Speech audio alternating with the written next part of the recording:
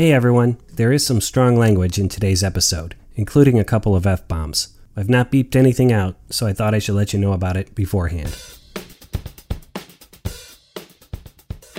Well, hello again everybody, this is Pete in almost real time. If things have worked out as planned, you're listening to this episode on or around the 8th of July, 2019. If you're in the US, I hope you had a happy 4th of July weekend. I certainly did. Folks, it's been about a month since I released an episode here in Season 2, and I wanted to apologize for that. That's longer than I like to go between episodes.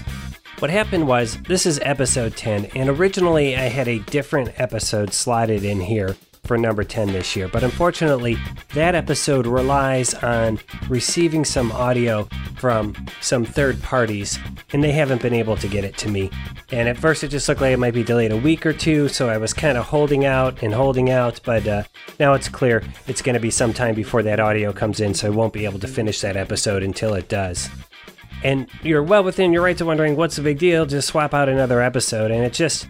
And I'm probably the only person on the entire earth that is even tuning into this, but when I lay out all the episodes for a season, there's typically some sort of meta-narrative thread that connects them all together, and so I put a lot of thought into thinking about which episode appears where in the season. And so the episode I'm sharing with you today, I had originally thought would be either episode 11 or 12. It has just a little bit more of a wrap-up feel to it. But what are you going to do? You work with what you got. And I'd say still, today's story, it feels like it fits this time very well, with summertime barbecues and parties going on. But it also veers into part of my life that hasn't made many appearances on Pete Brown Says. I'm talking about the few years in the late 1990s after I got home from the Peace Corps and I worked in newspapers in Central Texas. I do make some brief mention of this time back in Season 1, Episode 4, which is the episode about my brief ill-fated career as a football referee, but other than that I haven't mentioned it very much, which is odd because I think about these 3 or 4 years often, and because, as you'll learn in this episode, in addition to covering politics or sports, I also had my own column that ran in a few local papers in Central Texas, and this has led more or less to me having a bit more of a written record of this time in my life than perhaps any other 3-year period in my history. That written record gets me thinking a lot about things like posterity and standing the test of time and why we do the things we do to try and make our little voices heard for just a moment longer as the indifferent universe marches on. And also, as it turns out, I have some things to say about dead cats. There is some bonus content for this episode. If you subscribe to my newsletter, you'll get a direct link to the bonus content, another sort of hidden episode.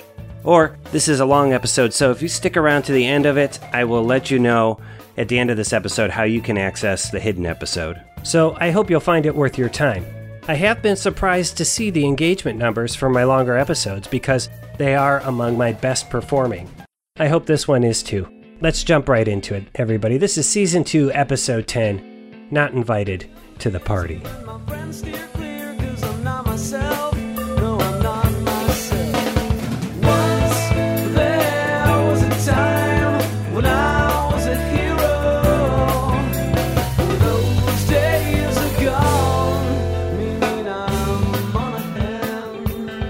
Not Invited to the Party, a meditation on posterity. I'm wondering, as I start writing this today, if the title is going to fail to resonate with some people. I think it'll work for a far greater number of us, because I think almost everyone has, at some time, been excluded from something, not invited, as it were, to the party. And we tend to remember these moments because the rotten feelings that surround them can be so intense. But there are people who may have no idea what it refers to, who have never, to their knowledge, been not invited. We may call them charmed, or say everything turns up roses for them, marvel at how they skate through life, seemingly sans difficulty. You're thinking of someone specific right now. I am as well. We all have someone we think of as having this magical ability that makes life lay down rose petals in their path. That's probably not true if we were to do closer analysis. They may simply be better at hiding their struggles, or honestly, just ignorant of them entirely. Or, as is likely the case, we're just not looking hard enough. But if such people exist, People who furrow their brows in confusion at a title like Not Invited to the Party, well, I just can't imagine they'll find much to like in this podcast overall, and this episode in particular. But here's the thing.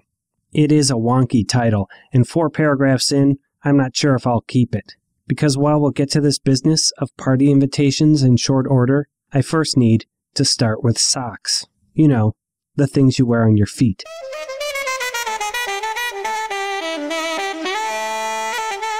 Last season of the show, I did an episode about an odd and oddly treasured possession in my life, a Mark Spitz pillowcase, which I have had at least since 1973 and has somehow stuck with me through the years. And in opening the episode, I invited listeners to share their stories of the earliest items they could remember.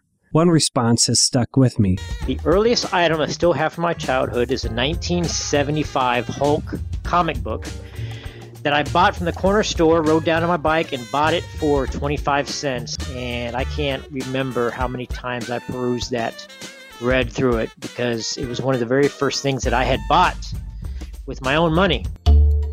What sticks out for me is that one detail, that he bought the comic with his own money. It's not just the earliest thing he can remember owning, it's the earliest thing he can remember earning. I've spent a good deal of time thinking about that difference and what would be the first thing I remember earning in my life. And I come back to a blue ribbon I won in 1975 when I was 4 years old, one for a pair of socks. That summer, my mom and 2 of her friends rented a cabin at Seven Springs, which is a ski resort in Pennsylvania. In the summer, you could rent the cabins pretty cheaply and then sit by the pool. I assume you could go hiking, but with no dads on the trip, and 9 kids under the age of 10, I somehow don't think the Appalachian Trail was on our agenda. What I do remember was that we kids headed off each morning for a day camp, 8 hours of youth activities that stretched until dinner time. As I type this now, I can see the sheer brilliance of my mom's plan in all of this. Each day, she and her friends were freed up for 8 glorious hours to sit by the pool, drink Pepsi, and smoke Salem Lights. I hope that they enjoyed them. Later in the week, one of the daily activities for the kids was tie-dyeing. Tie-dyeing comes up a lot in kids' activities in day camps, am I right? And this is odd, given how easily it can go wrong. I mean, you get those dyes on your skin, and it takes a good long while for them to fade. Now, it's likely that I never got the memo about the plan for tie-dyeing that day. And with 9 kids running around our cabin, I can see how easy it would be for me to slip out of the house and off to day camp without an appropriate t-shirt to tie-dye, and nobody would notice. So when the counselors told us that we'd be tie-dyeing, and everyone around me started whipping out these plain white tees from wherever the hell they'd been keeping them, I was confused for a minute, and then panicky for another, in that way that you can panic when you're 4 or 5 years old, which is probably the first age at which you can think, should I start to cry about this, or should I try to work it out on my own? At least, that's what I remember thinking. In general, I wanted to reserve crying for things like hornet stings and badly scraped knees. For getting a t-shirt to tie-dye at a day camp? And I looked down at my feet where I was wearing white tube socks and sandals. And I thought, problem solved. So I took off my socks, balled them up, and started wrapping rubber bands around them. Then I walked up by the buckets, and a counselor asked me what colors I wanted to use, and I said, just purple, please. And I dropped my socks into the purple bucket, and that was that. And honestly, I forgot all about them. I forgot about tie-dyeing the instant we ceased to do it. But on the afternoon of the last day, the counselors called us into the lodge and handed back our tie-dye shirts, or socks in my case.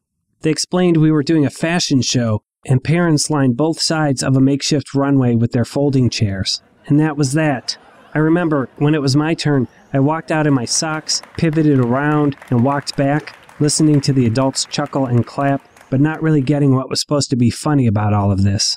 Afterward, they began announcing awards for the different shirts, and when it came to the blue ribbon for first place, they called me back up and had me do another lap in my purple socks and handed me a blue ribbon that says first place on it, while the parents laughed and clapped with what I chose to believe was appreciation. This blue ribbon is a thing I still have to this day. One that I'm holding now, in fact. I don't think I would have remembered this story so well if I didn't have this ribbon. The two are tied together in my mind, and as I look back as an adult, I can see how a cute, slightly confused 4-year-old in self-dyed purple socks would pretty much crush the competition in any judged-by-parents tie-dye fashion show. But that blue ribbon, that's probably the first thing in my life that I can remember earning. And it's so odd to me that it still exists as a thing in my life today, some 43 years after my big win.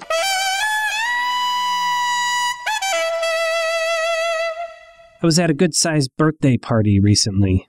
Mostly peeps like me, running up on 50 and talking about craft beers and our jobs and our lawns and vinyl records and other such shit. But there was a handful of millennials there too, including one young woman whom I somehow found myself listening to as she told me what was a very dramatic story of the day her cat died. Now let me say this up front. I am sorry that her cat died. I am. My teenage daughter's cat died recently, and it was very sad all the way around. So just to be clear of my position before we get into this, dead cats are sad. But here's the thing about this story, which was fairly well told, I thought. It was told from the perspective of a younger person who hasn't yet had the experiences and fullness of time that might pump the brakes a bit on her dramatic expression of how this dead cat has impacted her world. Is that cold? Is this one of those moments when I'm being emotionally ignorant? It's just that she told this very long and dramatic story that post-dead cat saw her collapsing on the front porch of her brother's house and ended with her wrapped in a blanket on his sofa, drinking a glass of bourbon in silence. And again, just to remind you, dead cats are sad. Dead pets are sad. Death is sad, just so we're all on the same page. But the reason that the drama of the retelling was bothering me, I think, wasn't just because I'm older and I've been kicked around a bit by life and I've had pets come and go, talking of Michelangelo, such that I place less significance on the death of a cat in the greater scheme of things. What was bothering me is that when I was her age, I did that shit all the time. And what's worse, I did it on the pages of a daily newspaper, which is how people used to get their news back in the day. At my first newspaper job, I had a very patient editor who hired me with more or less no experience and taught me the trade one hot, sticky issue at a time. And while I picked up the knack for reporting and structure of a good story pretty quickly, what I looked forward to every week was the 12 column inches I had been granted in the sports pages to write about whatever I wanted, so long as it ostensibly was connected to sports in some way. And truth be told, he was happy to run columns with only the slightest connection to sports. One time, I wrote about how long it took to fry an egg on the sidewalk during a particularly nasty Central Texas heat wave. "Brownie," he said, "how's this about sports?" "There's a stopwatch in the photo," I replied. And he laughed and shook his head and said something like page 7 under his breath. And I was thrilled with page 7, happy to write 12 inches comparing the Walmart parking lot to a NASCAR race, or how a night at the fights is immeasurably improved if you wear a fedora. Dumb stuff, you know, like the stuff you think about in your 20s. If I had a cat then and it died, I'd probably write something about it too.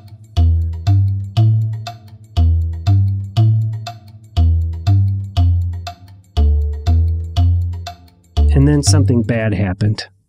A grown-up bad thing. Tropical Storm Charlie rolled through our drought-stricken town and dropped 24 inches of rain on us in a day and a half. My wife and I had been renting a small 2-bedroom house at the time, which we loved because it was so close to the river. So close to the river. About 500 feet, to be exact. And so we were flooded out in the worst way. 6 or 7 feet of water, mostly backed up from the sewage treatment plant that was downstream. It rose up in our house, raising up everything we owned and slamming it back down. We made it out with our 2 dogs ahead of the rise, but not much else. And the next day, the remnants of the interior of our house were on the front page of the paper. The next few days after this are kind of hazy in my mind, just to let you know. The kind of days where you're in and out of reality, both somehow able to cope and not at all sure what to do next. People from the Red Cross dropped off a few garbage bags of clothes. A man from FEMA came and measured the watermark on the walls and looked at me like I was crazy when I told him we didn't have a TV. But we were in our 20s, you know? What do we really have to lose? Some clothes? A few bookshelves worth of books? A goldfish?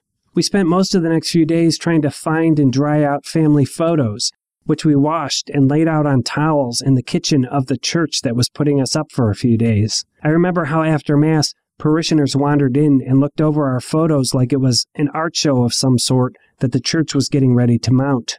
As flood victims, we were far from alone in our community and nearby towns, where many people lost much, much more than we had.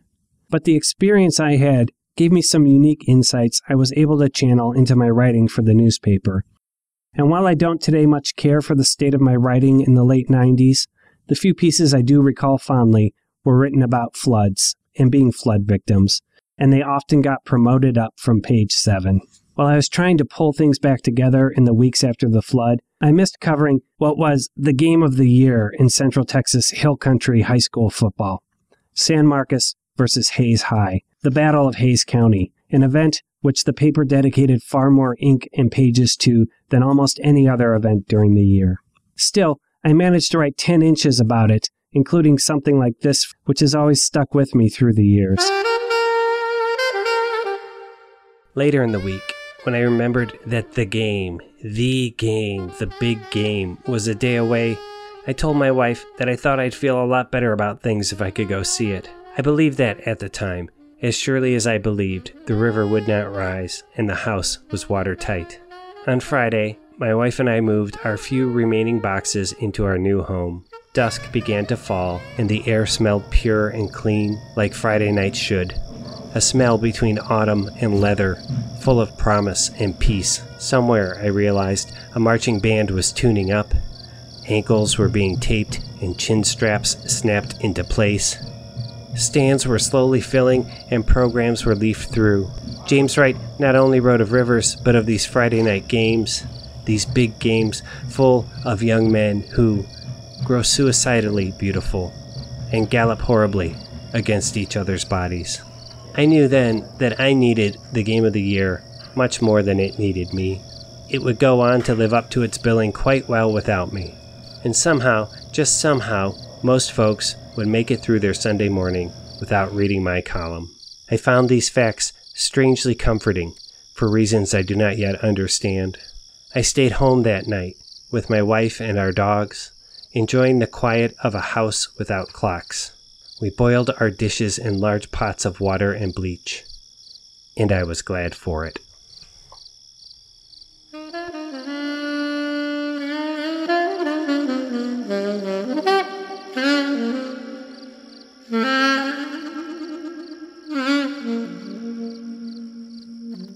As time passed, I wrote about the flood less and less, and when it did make appearances in my column, I realize now I was treading into dead cat waters. Like the time I wrote about my socks. The morning after the waters receded, friends and coworkers came to our house to help us with our predicament. One had gone to Walmart and bought us both fresh pairs of underpants, which I appreciated truly as much as the ones who showed up with cases of beer. Our friend Cecily collected up all of our laundry and went off and washed it with bleach. We were able to save many of the pieces this way, although most of the others were too far gone. Not many of my socks made it through the flood and post-flood bleach wash. Honestly, I was 27 years old and making $7 an hour at the local paper, so most of my socks were already in a sorry state, worn and replete with undarned holes. By the way, what is it with the word darning, right? I mean, you hear it and you only think of someone in a black and white movie sewing up holes in their socks. Am I right? I've never gotten into the habit of darning my socks. I just live with the holes until the feel of them becomes unbearable. I looked it up, and to darn, by the way, means to mend knitted material or a hole in this by weaving yarn across the hole with a needle. So it's not specific to socks, for whatever that's worth. Also, I looked up darning, the participle form, first, so I guess I should have been prepared with the gem of a definition that Google provided. Noun, darning, the skill or activity of one who darns. I love that, one who darns. What do? I am one who darns. So my black knit socks, wholly, undarned or otherwise, they turned a light shade of purple from the bleach, and despite my wife's objections, I continued to wear them regularly. Those horrible, horrible black socks that get bleached orange that you didn't let me throw out. Do you still have them? I can't even say anything about them because they are so anathema to me. I hate them. That you just have to relentlessly bind yourself to tragedy. It's like Alvy Singer, like the universe is expanding kind of shit. And I can't take it. You shouldn't have a souvenir for tragedy. You just shouldn't. As I think back to it, I think that the socks in some way reminded me of my Blue Ribbon winters. And that helped me feel grounded during the post-flood recovery months. The clothes we wore in those months, by the way, serve as apt metaphors for what the process of recovering from a flood is like. You start with the garbage bag of clothes that the Red Cross gives to you. And I want you to think for a minute about the kinds of clothes you've donated to charity organizations in the past. Pretty rough stuff, am I right? The clothes we found in our bags, mine was labeled with a piece of masking tape on which someone had written male, large. They were a mixed bag. Certainly worthy of the garbage bag that held them, but not much else. I remember pulling out a pair of XXL lime green polyester pants and a XXL white t-shirt that had a lowrider pickup truck and a woman in a bikini airbrushed on it underneath the words, "If the truck is a rockin', don't come a knockin'." I remember being transfixed by that A apostrophe in a knockin' that the artist was so careful to place. Don't come a knockin'. I hope it doesn't seem like I'm complaining. Beggars, which we certainly were at the time, cannot be choosers. And my wife and I even joked that we'd save some of these clothes so we could go as flood victims the next Halloween. We didn't, by the way. That was just a dumb joke we made to help get us through a few moments of a rough day. Of the clothes that I could wear that were in the bag, I remember a pair of jeans that fit great. But the thing was, they only had one back pocket. It's not like there had been a second back pocket that had somehow gotten torn off. I mean, these things had one back pocket by design. Imagine wearing these every day and feeling that slight imbalance on your right butt cheek. It somehow reminds you you're a flood victim wearing clothes that someone else gave away. That's what I mean by hazy. Over time, things get better. Your friends, especially those around your size, start to collect up better clothes or spare toasters for you. One buddy gave me an old blazer so I could attend another buddy's wedding. My coworker Gordo gave me a pair of almost new cowboy boots that he had worn once to his sister's wedding. I still have them, in fact, and wear them to this day. They are the last connection I have to this time. But we're talking about socks, the lightly purple kind that I was wearing around as we put our life back together in late 1998. And the thing I want to admit to you, which is I wrote about my pair of socks in the most dramatic, my cat just died way you can imagine. Here's the context. The weekend of the flood, the weather was so bad that the local university, then called Southwest Texas, but now known simply as Texas State, they had to cancel their football game against Nicholls State. That should give you some sense of the weather that weekend. It was so bad, it caused a bunch of Texans to cancel a football game.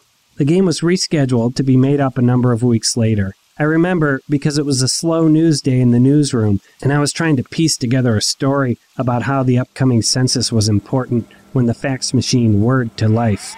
I presume newsrooms don't use fax machines now like they used to, but back then, they were the shit. Ours kicked out a steady stream of press releases that the managing editor would review and sometimes walk one over to your desk and tell you to find out the real story. Good times.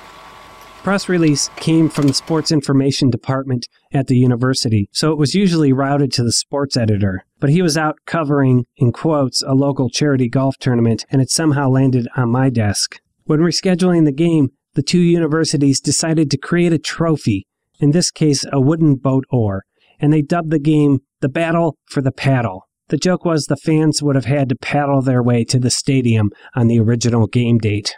It was a brightly written press release, chipper even, very much pleased with itself, and I remember reading it as I sat there in my one-pocket jeans and my light purple socks and having a distinct and clear thought.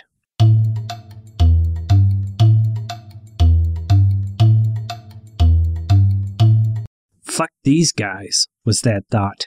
And I fired up a new document on my computer, and I began writing that week's overly dramatic sports column, which started, as you might have put together, with my socks. Some excerpts. I speak now of socks, not symbols. Socks primal, socks worn, socks stinky, balled up, rolled up socks, socks as only they ever will be. I have one pair in particular that survived the flood. They were washed in water heavy with bleach and are now a purplish gray color, like a bruise healing. And though I should not, when I put them on, I tend to think of them as symbols. 1 year ago, I was quick to believe in the symbolic. But when the waters went down, I saw my wife pull her wedding dress from a muddy corner, saw horror cross her face. A friend on hand said, "You lose the dress, you have the marriage." We bought that. We bought many such exchanges then, because it was all we could afford to do. It's the marriage, not the dress, the home, not the house, the family, not the things. We had no time for symbols, no need for belief, no patience for any God. It is 1 year later now, a date which somehow deserves comment. Yet I am unsure of how to do it. This is, after all, the sports page. I think about how in sports we have teams named for hurricanes and cyclones, a crimson tide and a green wave, even for lightning, even for heat. But we have no teams named for floods. It was a flood, after all, that canceled last year's homecoming game at Southwest Texas State. Football, the man's game of games, peeked outside at the rains in Central Texas and decided to stay in. I think about these connections to sport, but what I come back to, I am afraid, are those socks. My purplish gray socks that have nothing to do with sports except that I wear them on occasion when covering a game. This is not to suggest that socks in general have nothing to do with sports. Indeed, water sports aside, the one constant between a professional locker room and one at a local high school is socks. Sweaty socks, balled up, rolled up socks, sweat socks, tube socks, sweat and cotton socks as ever they only will be. When the homecoming game was made up, SWT dubbed it the Battle for the Paddle and painted up a trophy or, in the words of the media guide, quote, in recognition of the 1998 floods in Central Texas, unquote. And when I read this, I thought, here's an idea created by someone who was not affected at all by the flood.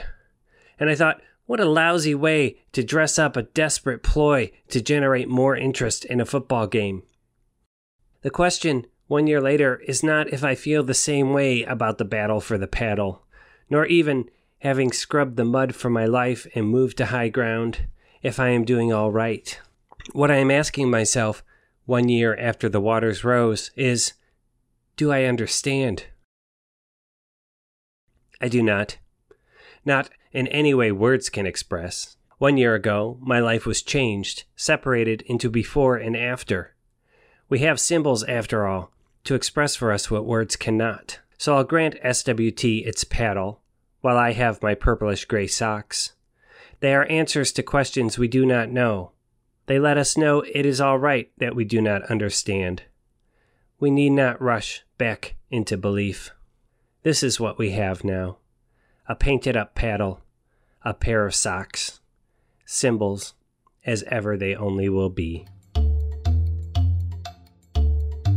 Oh, that's really bad writing. No. Is this not how you thought the interview would go? Did you think, okay. This is fine.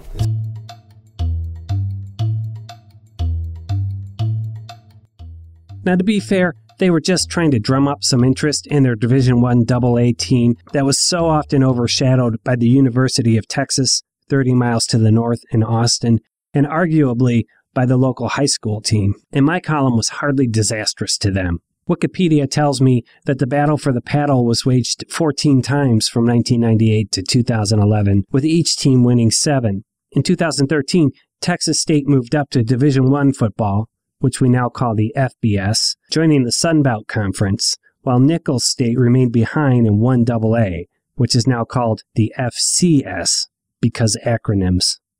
So it wasn't a flood that wiped out the Battle for the Paddle. It was Texas State's ambition to play with the big boys. I have to admit that I wanted to say Texas State's audacity instead of ambition in that last sentence. But the truth is, moving up to the big school division in college football is not as audacious as it once was, but it does remain thoroughly ambitious. And I'm not sure audacious is the right word I'm reaching for in this transition. It definitely means big and bold, but I'm not sure if we're at a place yet in our language where we can officially add stupid to the meaning of audacious as well. Big, bold, and stupid. Because as I begin talking about the chair, which I'm about to do, well, it's probably going to sound pretty stupid in a dead cat kind of way. So I'm jumping back in time from the flood now, about 6 years back to 1992. I lived off campus for my final 2 years of college in a small beige house at the bottom of Jeff Hill that I shared at any one time with 3 to 7 housemates. My housemate Brady was the guy who acquired most of the furniture in the TV room, which was where we spent a lot of time. He brought a couch and chair that had been in his parents' basement, early 1970s Sears and Roebuck stuff, with thick exposed wooden frames, dark stained pine, and brown and gold plaid cushions. Seriously, just Google couch and 1970s and it will be one of the top results. This was good furniture for a house of rambunctious 20-year-old boys, by the way. It put up with a lot of abuse. One of the chairs was a rocking chair. It rocked very slightly, but quite comfortably. It had wide arms, so you could set a beer on one arm and an ashtray on the other, and neither was at risk of falling.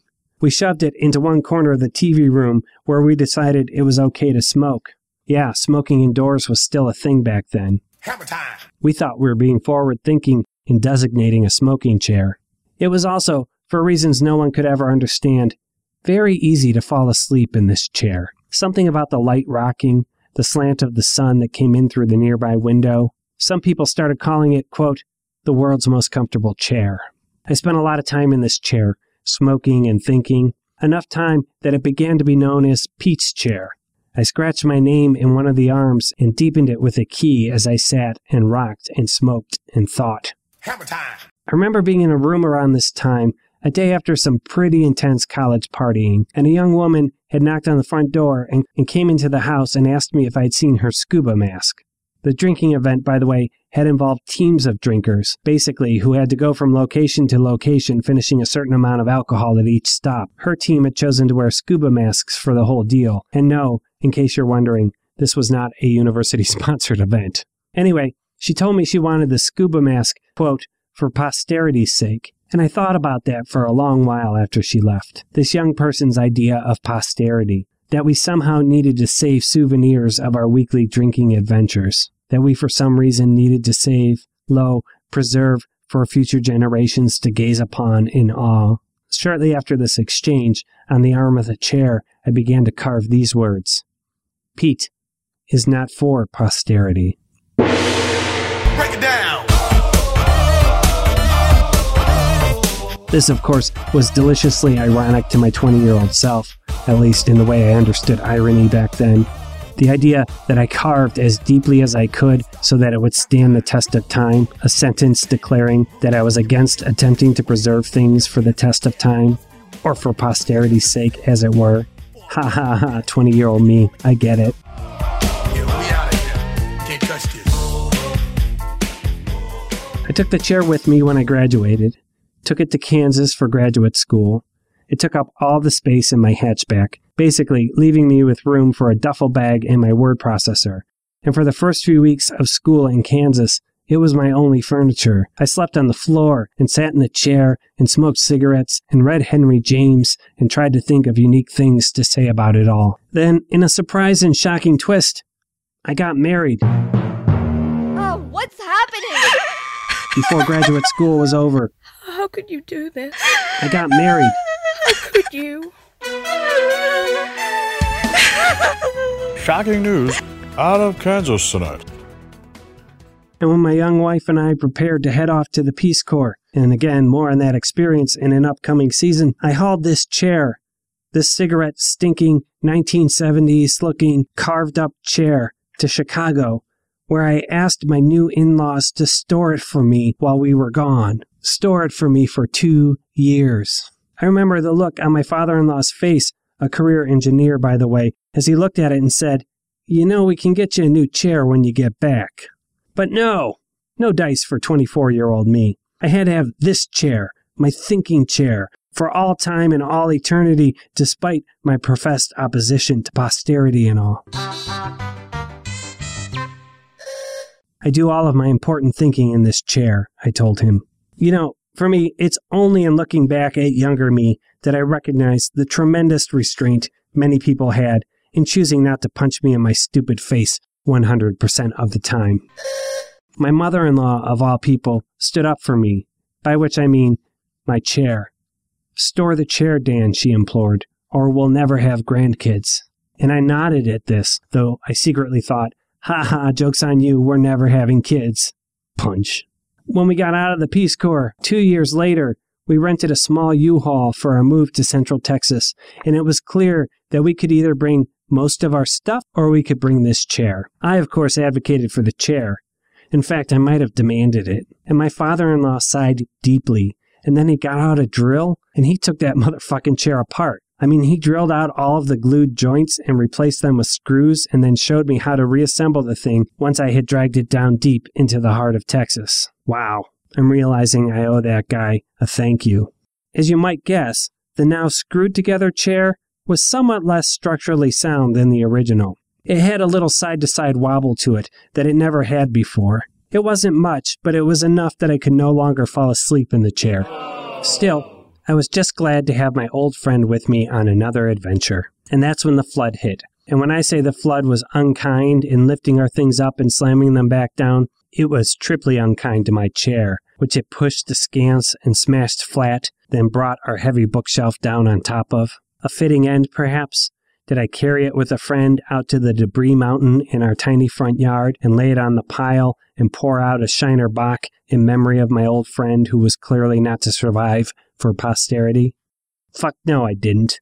I loaded that heap of broken chair parts into the back of our station wagon, including the wastewater-sodden cushions, and I drove it to a local furniture restorer, a man who looked at me incredulously when I asked him to put the chair back together and try and save the cushions. I will say this for him, too. I think he knew what an idiot I was. He convinced me to let go of the cushions. He'd sew up new ones. And he kept costs down by not refinishing anything, but instead just gluing it back together. He was still shaking his head a week later when I came to pick it up, even though, as you might by now have come to suspect, I wrote an entire column about it for the sports page. Quote, "He gave the pile of my old chair a long look, and then said, 'Are you sure you want me to work on this chair?' As if I'd somehow brought the wrong chair into his shop. 'Yep,' I said, 'this is the one.' But he continued to eye me curiously, as if he wasn't sure if I was putting him on or not. So I added, 'It's my thinking chair, so you know it's pretty important.' He nodded slowly, not really in understanding, but more in a, 'you seem determined to give me money to do this thing, so I might as well do it' kind of way. I remember my editor, Randy, reading the first draft of this one and saying, 'How's this about sports?' And before I answered, saying, 'I give up, Brownie. Just write whatever.' As my wife neared the end of the MFA degree, which is what brought us to Central Texas in the first place, she got pregnant. And just about everything changed. Suddenly, making $7 an hour covering high school volleyball didn't have the same sheen it once had, now that it was occurring in the shadow of a looming baby birth. And while I still loved those long nights I spent covering football games all across the Texas heartland, I realized in short order that I needed to be closer to home so I could do things for my pregnant wife, like run out at 10 p.m. for Twinkies and lemon ice-flavored Gatorade. You may or may not know this, but in Texas at least, there was an acronym in sports departments at newspapers called the DSE. It stands for Divorced Sports Editor. Randy, one of the many members of this club, told me about it just before I left his paper to become a sports editor for the daily paper in the next town over. It's easy to understand how it came to be, frankly, because being a sports editor in a mid-sized town in Texas wasn't just a job. It literally became your life. And if you got into it because you, quote, loved sports, it would soon beat that naivete out of you, usually as you sat on the bleachers of some far-flung, fast-pitch softball diamond, scratching down your lead in the fourth inning and urging the damn game to end ASAP so you could get back to the paper by dinner time and start laying out pages for the morning edition. In short order, it became clear that even though being an editor paid more, about $9 an hour at that time, it was not going to accommodate my intention, born through my hands-off upbringing, to be more hands-on dad with my kiddo. The DSE, I realized, wasn't like an exit on a highway. It was more like the train station at the end of the line. No matter how fast or how slow you traveled, it seemed inevitable that unless you got off the train, sooner or later, you would arrive there. So I got off the train. and in the way you can pivot your life quickly when you're under 30, I resigned my post, took a job with a startup during what was then the first .com bubble. I moved us to Central Ohio and bought a white Cape Cod with blue shutters. Boom, boom, boom, boom. One quick aside here before I wrap this one up. I spent a night this week in the basement digging through a cardboard box of newspapers, looking for the columns that I've quoted in here. While the papers I worked at in the late 90s were just starting to create online editions before I left, the only way to preserve any copies of your writing was by saving the actual paper itself. I was in the habit back then of clipping the columns I really liked, and even some of the political reporting I did, and then making 10 copies on the copy machine in the office. Sometimes this was because I liked to mail the columns to old friends who I might have mentioned in them, which is something I did often. Other times, it was to send something to my mom, who was my biggest fan, or to my dad, who was my most honest reader. The remaining copies? For posterity, I guess, in a totally unironic way. As I'm writing this now, my daughter, a sophomore, has just turned in her first story for her school newspaper. She's told me all about it, but when I asked if I could read her draft or if she wanted any help with the lead or the structure, she steadfastly refused. I suppose she was right to do so, given how much journalism has changed in the 20 years since I last worked in it. But part of me was crestfallen. Part of me just wanted to twirl a red pencil in my fingers once more and mark up her story and talk her through the inverted pyramid and my own take on it, which varies slightly from what they teach you. I want to have the darkroom tech drop off contact sheets of last night's rolls of film and use my loupe to select a photo and mark the size and how I want it cropped with a black grease pencil on the sheet. None of these things are really done anymore in the newspaper making business. And I've got to let her make her own way, as they say. So I just let her know the offer's always on the table. Digging through the box of newspapers, which now has that dusty, musty, make-me-sneeze thing going on, I sometimes found 20 or more copies of columns which were just terrible. And a column that I remember fondly, I can't find it at all. As I've been searching, the one feeling I have over and over is a nostalgic recollection of how much I loved seeing my byline every day in the paper. Truly loved it up until my very last day. I suppose that's the same vanity that drove me to make so many photocopies of my clippings, or to declare myself against posterity. But there was also something else about it that appealed to me, as if it was a little sign in my life saying, "Oh yeah, Petey, you're doing it. You're out there in the world making shit happen, 12 column inches at a time." When I first started with the paper, covering high school volleyball games at $15 a pop, my byline was Daily Record Correspondent, which is a fancy word for sports stringer, stringer being the grubby journalism word for freelancer. When I applied for the political reporter job, the editor-in-chief, a kind and tremendously patient man named Roe. Seriously, imagine the exact opposite of Ed Asner's Mr. Grant from Mary Tyler Moore, and you have Roe. He gave me a 2-week trial period, during which my byline was Special Writer. Even though I hated that one, I still brought copies of the paper home every night for my wife to see. "Hey," I'd say, "here's that piece I did about the bond issue to widen Ranch Road 12. Check it out." In fact, the only way I knew I got the job was when my byline changed one day to simply reporter. When you're putting out a daily paper, there's not a lot of time for ceremony, I guess. But I am hoping, when my daughter's first issue comes out early next month, that she has the same thrill when she sees her byline as I did. I don't know why I hope that, given what's happened to print journalism in my lifetime. But I do.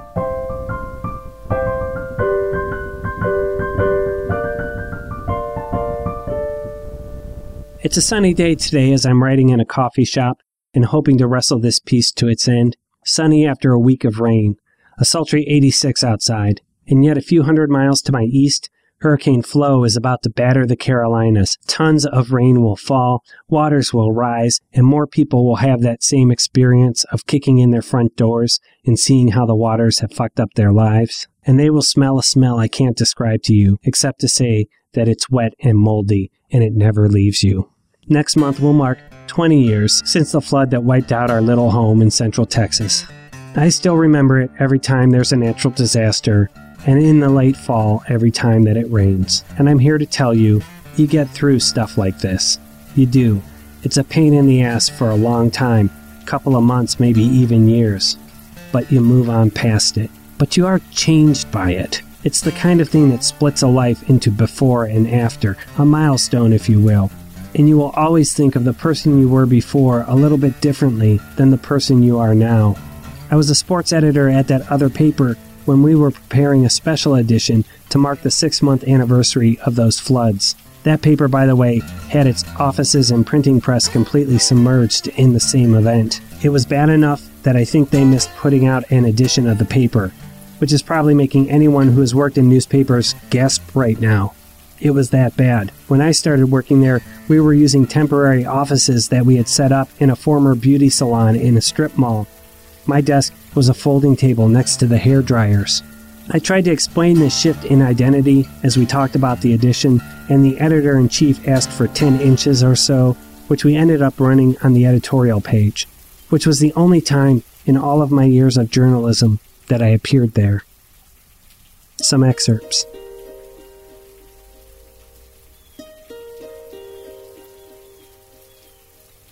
In the past 6 months, I have learned to call the clothes I wear my own, though they came from donated bags that made their way into my life after the October floods. And in these 6 months, I have neared what I hope is the end of prodigious amounts of paperwork that also came in the wake of the disaster. Our new bed is now just the bed. Our new phone is now just the phone. The carpet cleaners worked a miracle on our area rug, and with each day lived in our new home, I know that we are lucky. We are lucky we were only renting the house the waters consumed. Lucky for our friends and family who came to our assistance in ways that amaze me to this day. Lucky that we were well out of harm's way when the waters rose. But 6 months later, it is still hard to feel lucky. For as gracefully as we rebounded from the flood, I am reminded of it each day, reminded of kicking in the front door and stepping into the dank darkness, of seeing that water does not merely rise, but rages and slams, contaminating all that it touches.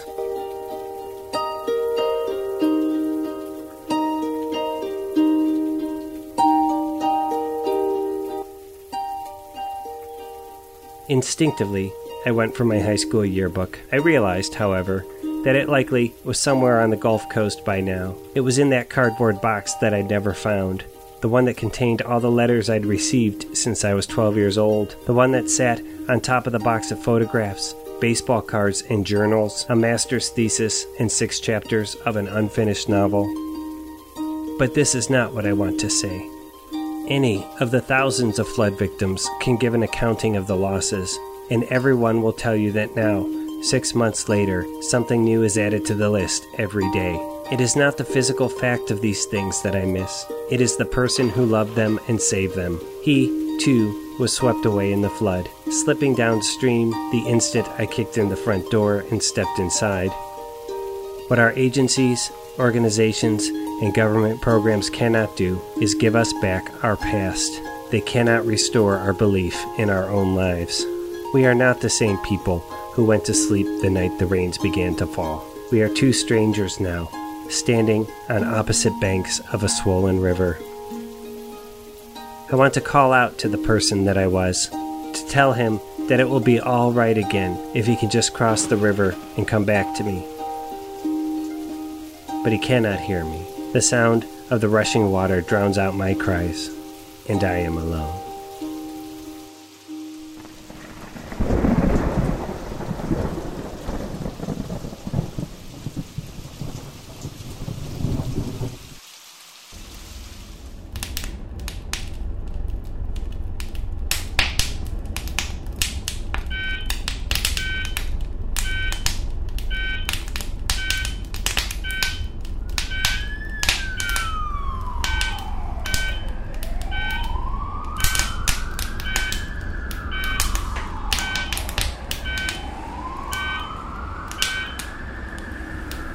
Fires tend to be far more destructive disasters, but often impact fewer people than a flood. This year's wildfires in California being a notable exception. We think of a fire as something that happens now and again to some one person.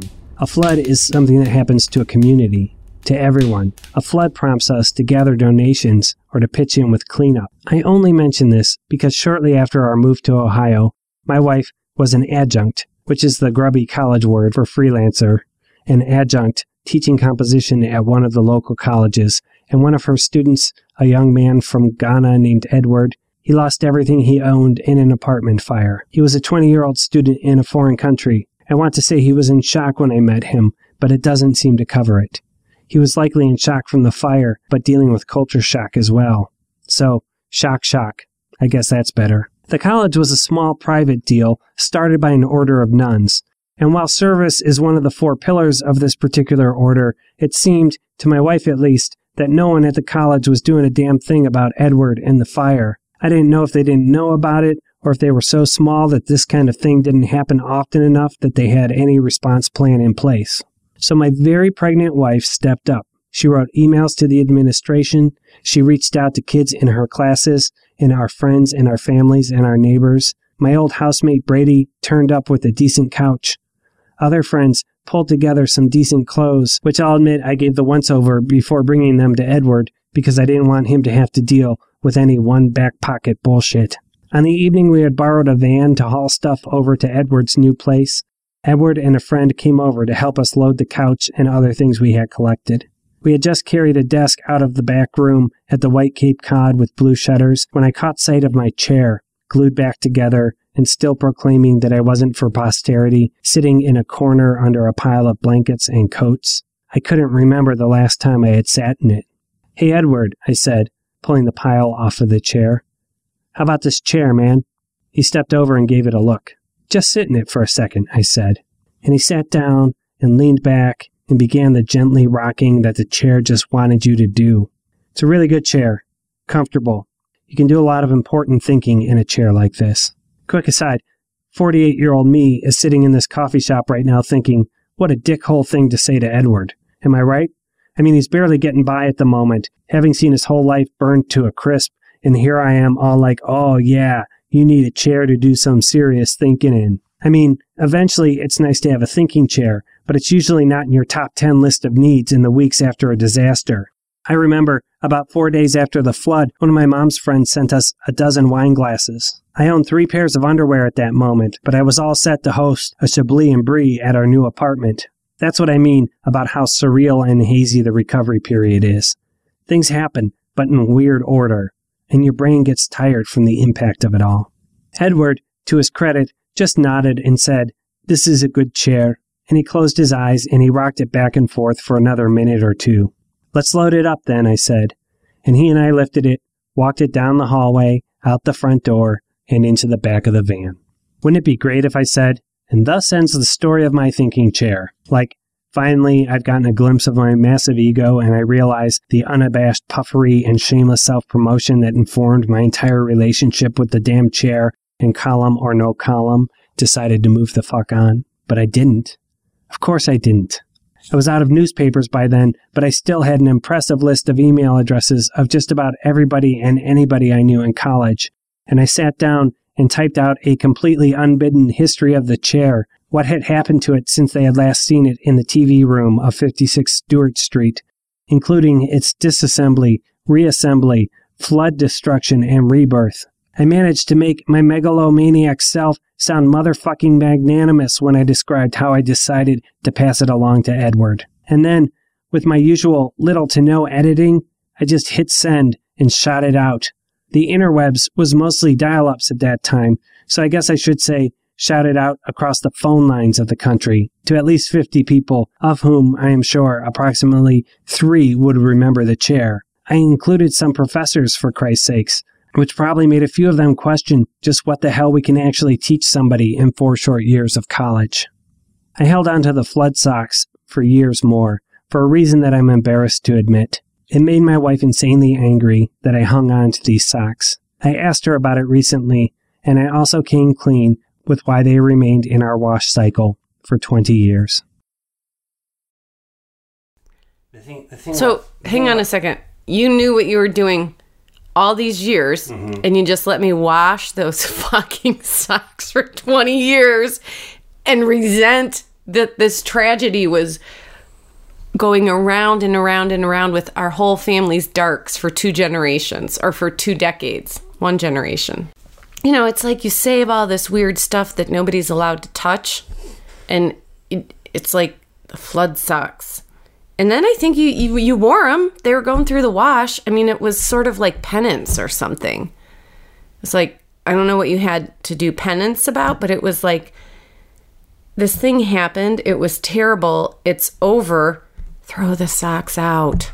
There's probably all kinds of weird, fucked up microbes in those socks. Like some sort of Texas E. coli or something. But anyway, I'm ready to listen. You only wanted me to say a few words about the socks, but I have a lot of problems with them. The thing is that I wrote about them in the newspaper.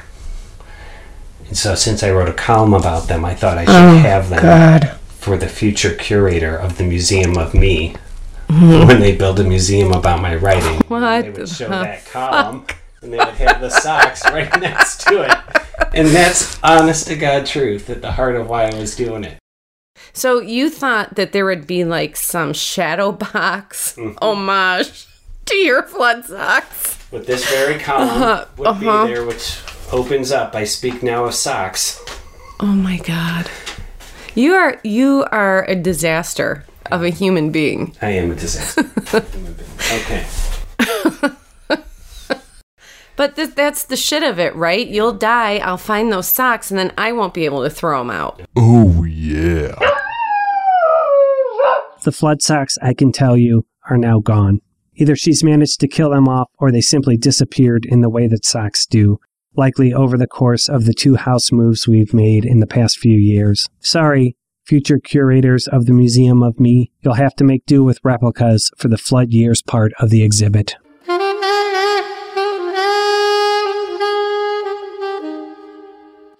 Before we go, I want to talk about the relationship between social media and posterity, because I think there is one, and it's still figuring itself out. I've been on Facebook for about 10 years now, and I'm not a crazy poster or anything, but when I scroll down through my feed, I can see a digital record being formed of my life. Certainly not all of my life, but parts of it. And it tells a story that before we could only tell with photo albums or self-aggrandizing columns in the local sports pages. Facebook, in fact, seems to cultivate this idea of being a personal historian of you. Instagram does too, but in more of a photo-forward kind of way. So are the things we post on there preserved for posterity, for however long the company remains in business, keeping its servers humming and backed up? Well, yeah. Whether you want it or not, your digital footprint seems like it has a much better chance at longevity on the servers of one of the largest tech companies there is than it does in a cardboard box in my basement. There's something about the forum, too, that gives a home to thoughts and feelings that otherwise had no real audience. It's not just pictures of my kids that I'm talking about, although they're probably the reason for most of my posts. I can trace my daughter's interests in cheerleading in middle school, switching over to drama club in high school, and my son's musical interests from cello to bassoon to baritone to bari sax. Before social media, who would know such things? My family, maybe? A few close friends? But now, say I post a photo of my daughter in her costume for Beauty and the Beast. She was a creamer. Does my whole network of 600 plus friends weigh in? Of course not. But in addition to likes from my friends, a former classmate who had been in drama club might post, "She's going to love it." And me and this person with whom I'd otherwise never connect, we're connected for an instant in our excitement for a kiddo getting into theater. It's not just that social media creates a running history for us, nor even that it opens us up to a larger audience, although both of those things are true. It's that it creates a home for a new kind of content that elicits a new kind of response. Digital empathy, I'll call it. And it does this in a way that we've never had before. Here's another example. For reasons unknown, although likely just to drive her crazy, I used to like to see how long I could leave the Halloween pumpkins on the front porch before it drove my poor wife crazy and she threw them out. Or, threatens to divorce me unless I throw them out.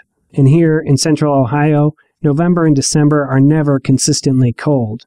So it's not like they freeze solid and that's that.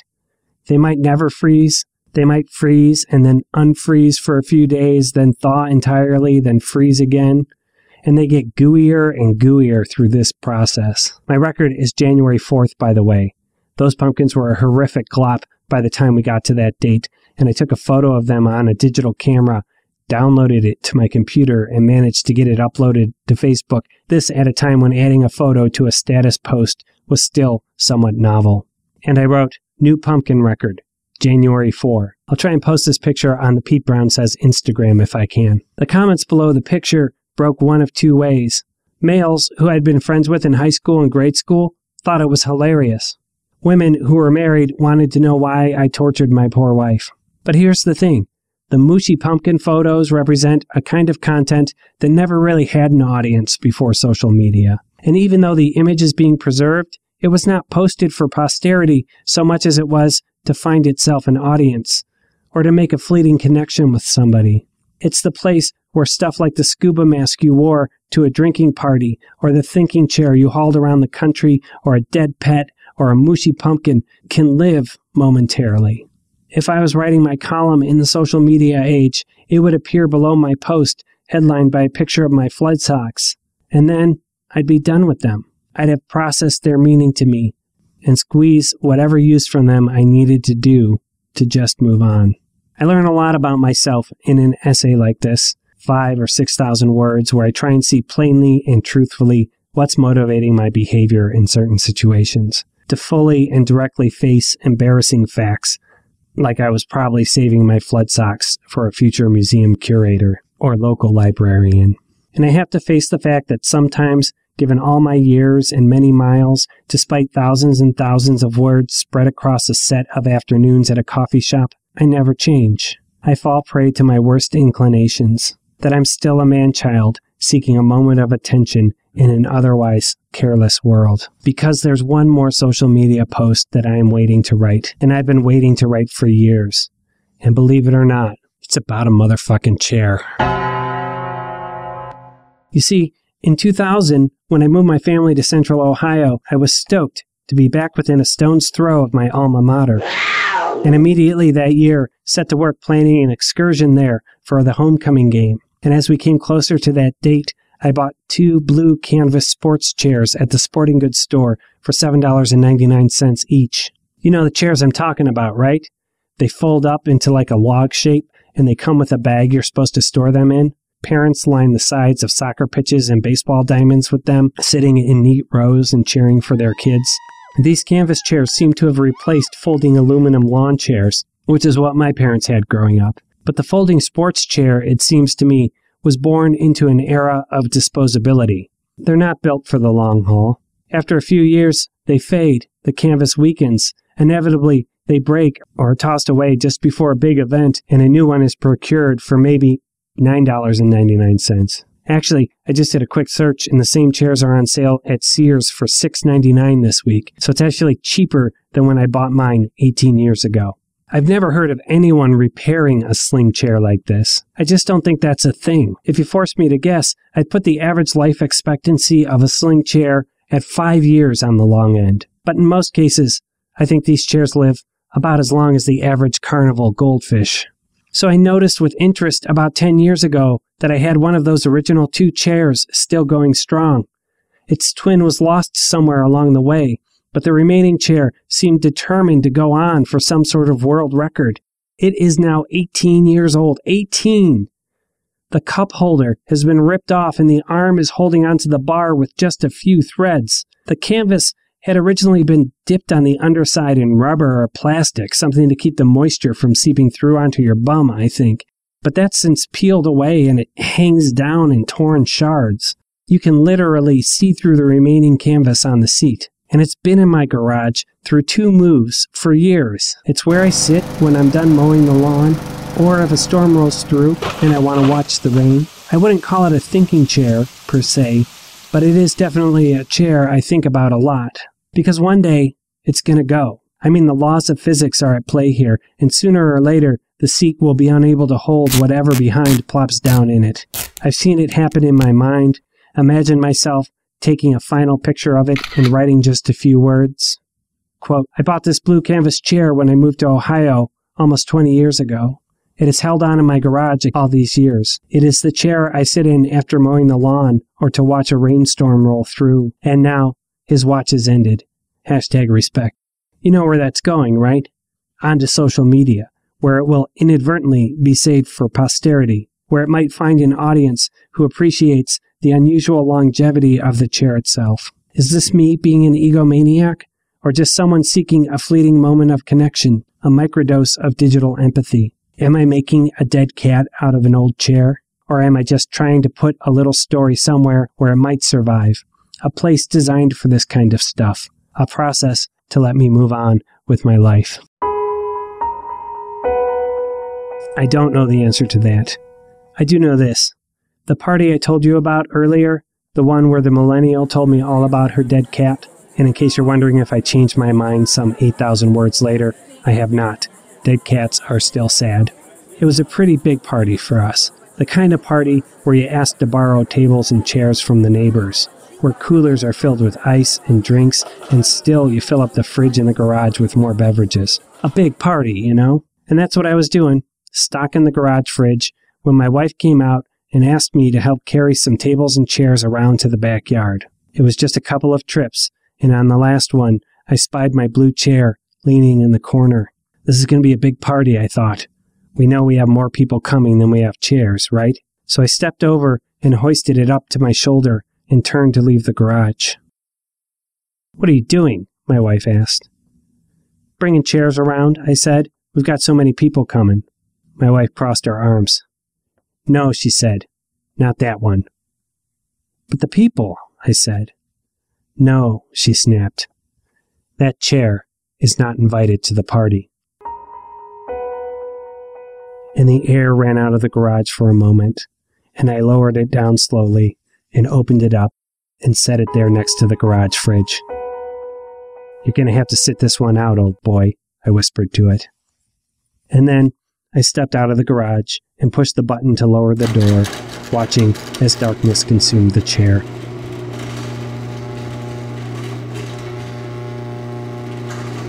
And as I turned to head to the backyard, I found my wife looking at me with her arms crossed. Then she said this thing that was in the movie Cool Runnings, if you believe it. Something she says to me a lot. Sometimes I say it to her. It's one of our things, you know.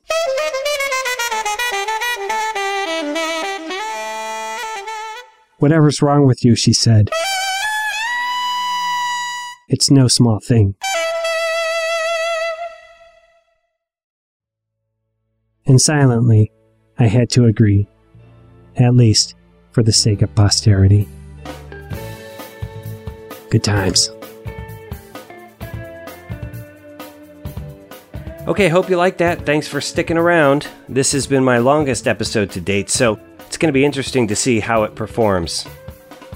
So, bonus content. Again, my newsletter subscribers have the direct link to the bonus episode in the last email that I sent to the newsletter list. If you want to be on that list, you can just head to PeteBrownSays.com, click on newsletter, and drop in your email address. And you'll be the first to know when there are new episodes, hidden episodes, or anything else I need to communicate to my listeners. So in today's show, you heard me read excerpts from some of my old sports columns from my time in newspapers in the late 90s. I had gone ahead and actually recorded the entire columns while I was preparing this episode. So there's a full column that I wrote 1 week after the flood, a column I wrote 6 months after the flood, and then a third column I wrote 1 year after the flood, a sort of flood trilogy. And so I've stitched those entire recordings together into one little bonus episode. And if you want to hear those in their entirety, here's what you do. Just go to PeteBrownSays.fireside.fm/024. So that's the direct URL for the hidden episode. It can only be played on that webpage. You won't be able to get it in your podcast apps. That's PeteBrownSays.fireside.fm/024. And I just want to point out that I know that I use a very similar sentence in the 1 week after the flood and the 6 month after the flood column. I think in part because I was still thinking about that particular sentence, but it was also that 6 month column was at a different newspaper with a much different style than the other two. And if you're still wanting to listen to the very first hidden episode I did this year, which was a behind-the-scenes story for episode 8, The Big Lie, again, newsletter subscribers have that link, but if you'd just like to check it out, head to PeteBrownSays.fireside.fm/021. So that's the other hidden episode I've put out this year, PeteBrownSays.fireside.fm/021. Thanks again for listening, everybody. If you like the show, Tell a friend or two about it, or leave me a review on iTunes.